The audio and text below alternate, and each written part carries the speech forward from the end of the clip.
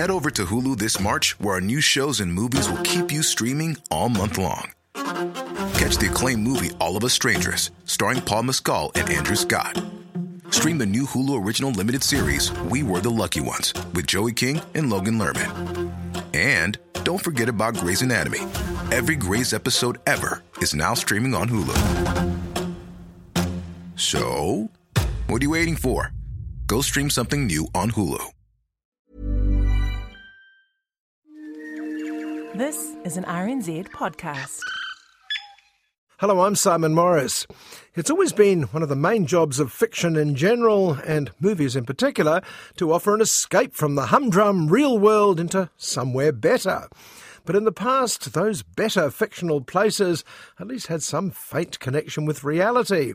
Right now, reality seems to be so unsatisfactory, what with war, pestilence, floods, famine, and grossly unfair distribution of wealth, that it seems better not just to make up new stories, but make up new worlds to put them in. Toto, I have a feeling we're not in Kansas anymore.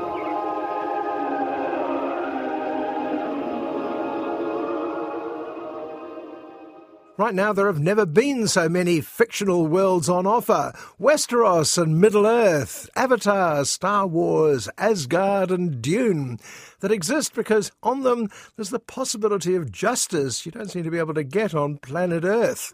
Oscar Wilde, as always, said it best. The good ended happily, the bad unhappily. That is what fiction means. Harry, what is it?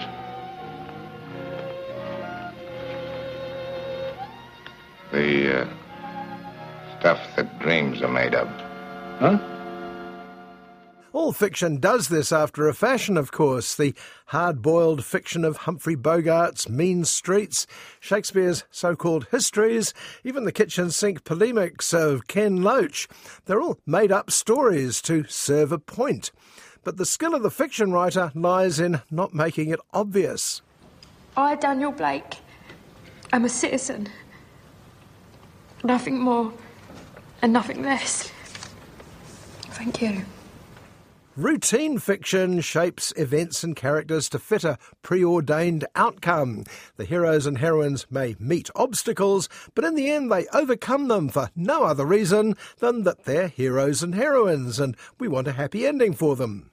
About those things I said, I mean the way I acted back there. I'm sorry. Let me tell you something. Love means never having to say you're sorry. That's the dumbest thing I ever heard. Better than the empty calories of the junk food movie are ones that take the story where it has to go and then shape a satisfying ending out of it. Perfect example is one of the ultimate feel-bad endings of all time, the classic Chinatown. The baddies win, the anti-hero Jake loses not only the girl but everything. The cops give him the brush off. Go home, Jake. I'm doing you a favor.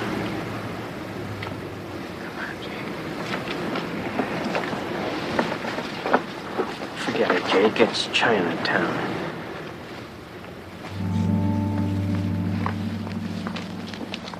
It's Chinatown, Jake. In other words, it's real life and you're going to have to find a way to deal with it. As opposed to making up a fantasy world where you can find a magic doodad to give you what you want or convenient superpowers you didn't know you had. Gentlemen!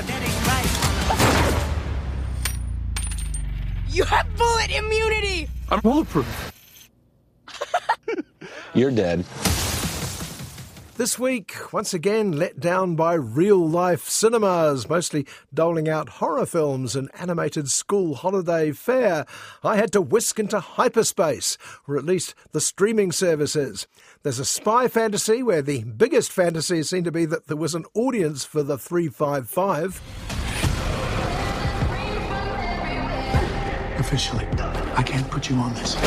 But if you were to go out on your own, I would need some help. There's an airport book shaped as a plea for justice where the cards are stacked against poor but feisty Mila Kunis. Can she really become the luckiest girl alive? I've managed to not eat lunch for 6 years just to have this joker call me petite. Petite is what they call short, fat girls. I should know. I used to be one. And offering rather more nutritious irony, though less financially rewarding maybe, is a Spanish festival hit starring Javier Bardem, The Good Boss.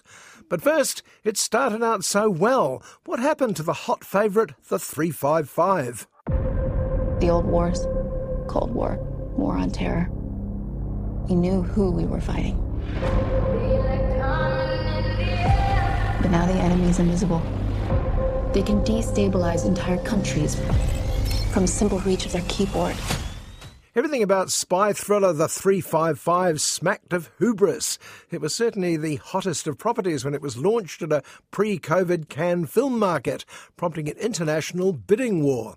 What if 5 of the most respected female stars from all over the world played the world's top spies from all over the world? A sort of female James Bond times 5. We all work for different intelligence agencies. American, British, German, Colombian, Chinese. But now we have a common enemy. And if we don't stop them, let's start World War III. Jessica Chastain, Lupita Nyong'o, Penelope Cruz, Marion Cotillard, everyone an Oscar winner and all gorgeous. And on top of that, Bing Bing Fan, at the time the biggest star in China. No wonder Chinese millionaires were fighting to throw money at the 355. Remember that story that they told us about in training? About George Washington's first female spy during the Revolution. They called her Agent 355 because they didn't want the world to know her real name. All right, the title was a slight problem. It needed a lot of explanation, which it only really got at the end. But so confident was producer Jessica Chastain that the world was hanging out for a female version of a male action movie that the 355 remained the title. And then the wheels started falling off. Hands! Put your gun down. Please. 5, 4, 3, 2, 1! Pull the trigger! Or you can listen. Even before COVID ruined the film's launch in 2020, there were problems. First, Marion Cotillard found she was unavailable and needed to be replaced. Failing someone bankable in French, the producers turned to someone German, Diane Kruger. Now, this wasn't a bad thing. Diane's by far the best thing in the movie. We put ourselves in danger so that others are not. I'll handle the guns. Are you in therapy? I should be. But then something rather less easy to shrug off happened. Bing Bing Fan ran into trouble with the Chinese tax department, and suddenly a lot of the Chinese money also evaporated. And then belatedly they started looking at the script. It seemed rather familiar to fans of Pulp Fiction. Remember Mia Wallace's failed pilot? What was it? It was a show about a team of female secret agents called Fox Force 5. What? Fox Force 5. Fox as in we're a bunch of foxy chicks. Force as in we're a force to be reckoned with. And 5 as in there's 1, 2, 3, 4, 5 of us. Yes, the 355 is Fox Force 5, played for real. 5 foxy chicks up against an evil crime consortium who threaten to use computers to, I don't know, rule the world. I'm guessing this isn't a social call? I'm putting together a team. You're the best in the world at what you do. I thought this was done. I'll be back for dinner tomorrow. Well, nothing wrong with this as a starting point, of course. Hello, James Bond, Fast and Furious, The Expendables, and the rest of the mostly male action movies that still fills cinemas on weekends. But I'm not sure these are the action heroes you want. I am a normal person. I cannot do this anymore. Bad guys are out there right now. You go home. You bring them with you. Are you under control? Are you? No. I'm not saying that award-winning actress and female action star are necessarily a contradiction in terms. Look at Angelina Jolie and Charlize Theron, or Emily Blunt even, or Natalie Portman, or half the cast of Game of Thrones. Give them a weapon and a running start and watch them go.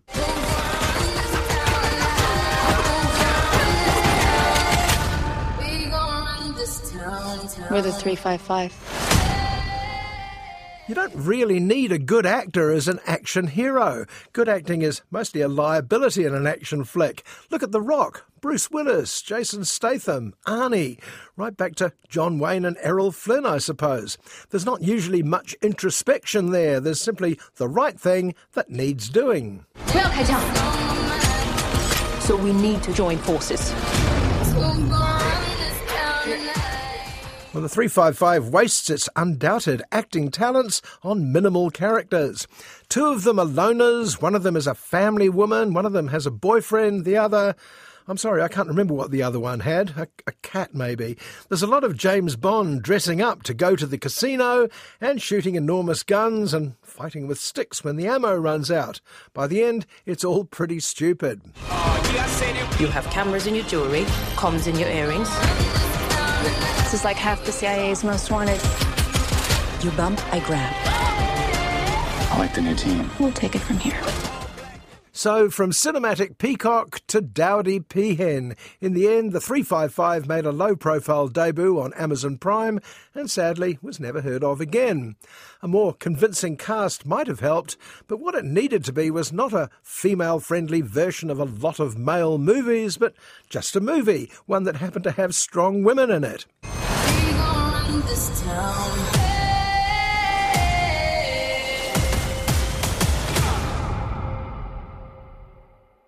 If there really was a female equivalent formula to that male favourite, let's put together a gang for one last ride, it may very well be this.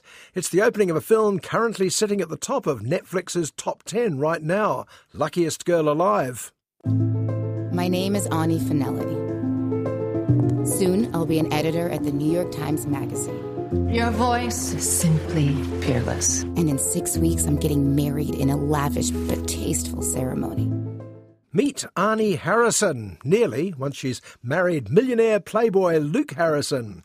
She's currently working on Madison Avenue at a glossy, slightly trashy magazine called The Women's Bible. But she's on the way up. There's an offer to join the far more prestigious New York Times Magazine. Luke comes for money. Let's go, babe. But I have something no trust fund can buy. The edge. Love my work, hate babies.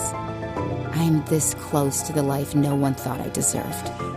Well, so far, so Sex and the City and all the rest of those aspirational bestsellers. But there's more to the story, hinted at by the casting of defiantly blue-collar Mila Kunis as Arnie, who actually started out as humble Tiffany Finelli, from very much the wrong side of the tracks. This is Ani. Nice to meet you. Mr. Larson, it's me. Tiffany. Tiffany? We flash back to her first days at a top school thanks to a scholarship. And soon afterwards, something happened. Something that Tiffany famously survived. And now, at the worst possible time for the renamed Arnie, that something is about to be raked up again. I'm working on a documentary about the incident at your high school. There are still so many questions that you've never answered. People want to know, were you a hero or an accomplice? Will Arnie finally break her silence about what happened? Which account is the truth? Will Arnie's carefully constructed new life fall to pieces? All this makes Luckiest Girl Alive seem like it could have been a pretty good book. Maybe not Catcher in the Rye good, but certainly a worthy member of Oprah's Books of the Month. How could you not tell me about this? I carried this horrible thing with me alone for years, and it has built up this rage inside of me. Honey, get out! Don't touch me! But writer Jessica Knoll had bigger fish to fry than merely worthy. This was a story she had a deep personal connection to. Like her character Arnie, Knoll was involved in a traumatic event at school, and also like her, she's fiercely ambitious. I don't know what's me and what part I invented. Your former classmate has made claims against you. Don't talk about what happened that night. Are you seriously trying to threaten me right now? Not that there's anything wrong with wanting a big, fat, best-selling hit. Look what it did for the writers of Gone Girl and Girl on a Train. If Luckiest Girl Alive does nothing else, it proves the staying power of a page-turner with guns, violence, and the word girl in the title. It's 2015, and people still act like marriage is some sort of crowning achievement for women. That is a trap I did not fall into. Some people prefer to really feel like they're holding a knife in their hands. I dove in headfirst. The film version starts well. Well, starts well twice, in fact, establishing the two parallel stories of Arnie, Tiffany. Tiffany trying to keep up with the in-crowd at school no matter what is all too convincing. And so is Arnie years later, trying to pretend the stories she's handed at the Women's Bible aren't totally demeaning. In each case, novelist-screenwriter Jessica Knoll is clearly writing from the heart. Heretofore, it is his birthright to marry a blonde insect of Norwegian descent with a gender-ambiguous name, like Landry or Devon, who can spot my grift a mile away. But writing from the heart and sticking to the facts aren't what the readership of a best-selling sensation really wants. In real life, ratbags get away with it, decent people find the justice system isn't on their side, the statistics of when poor women accuse rich men are staggeringly awful. Who wants to read that? Do you have to get into the nitty-gritty details for the whole world? Do you like your life, Tiffany? Sometimes I feel like a wind-up doll. So the answer is to turn to fiction. That's where the rich and guilty get punished by the poor and honest, where culprits confess at the drop of a hat, and talented young writers move onwards and upwards. Because talent, like virtue, is richly rewarded by the noble people who run this mythical world. It's about the importance of all of us speaking freely, even if people want to silence us, so that we can become the kind of women our younger selves would admire. I'm hearing from women who have never shared their stories, from women who have carried this horrible... You can see why Luckiest Girl Alive is such a hit. It knows exactly what it's delivering to an audience that right now really wants to believe a story like this can happen, if only for a couple of hours. It takes real life and then gives it the ending it deserves. Don't we all want that sometimes? Turn my key, and I will tell you exactly what you want to hear.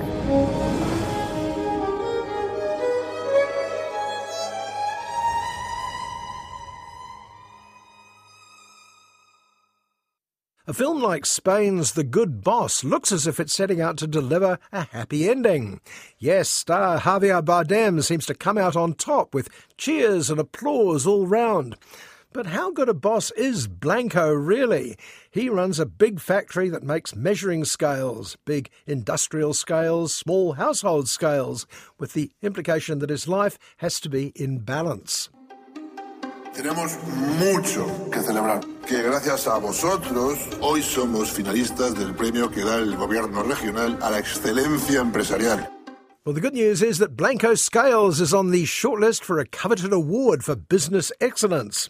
The bad news is that, unfortunately, for the sake of balance, you understand, sometimes some members of the Blanco family have to be let go. Es un momento muy delicado. No podemos tener a ese individuo ahí cuando llegue la comisión. Aquí nos deja sin premio. ¿Qué dicen las pancartas? The departing young interns merely cry into their hankies, but long-time workers like Jose refuse to go down without a fight.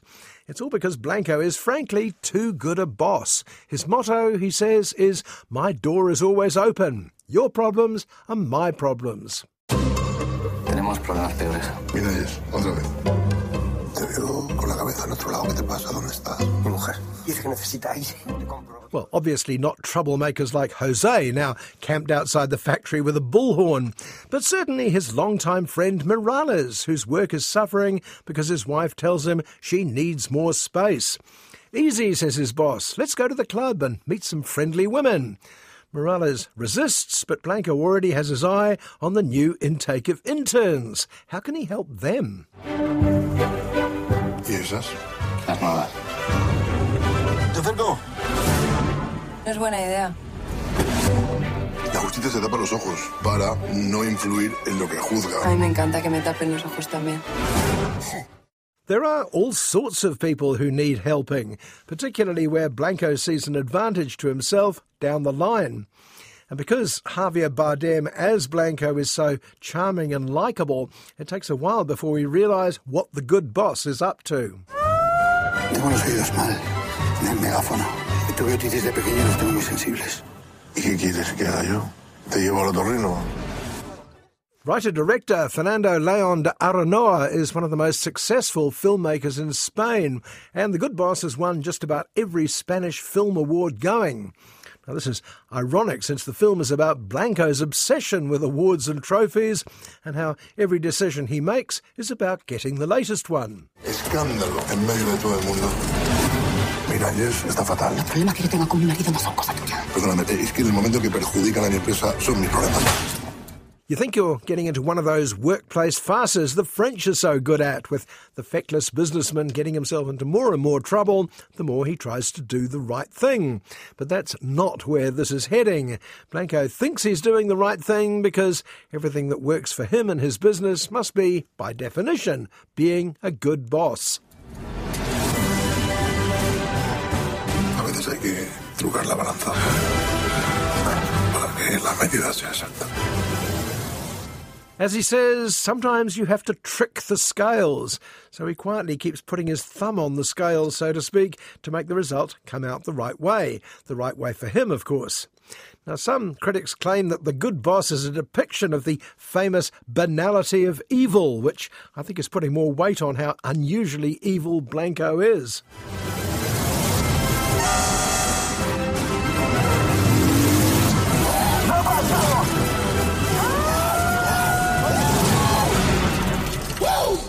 But the point, and of course the point when Hannah Arendt originally coined the phrase banality of evil, is that he's no more evil than other shifty people in his position.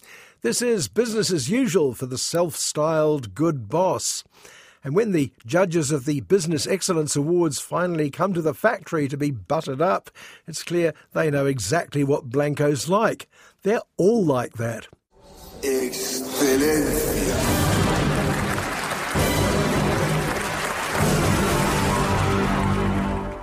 Incidentally, Javier Bardem is brilliant in the film. No one sells deviousness wrapped in charm better than him, and the final lingering shot of his unsatisfied smile is probably the reason for the many awards he won himself this year.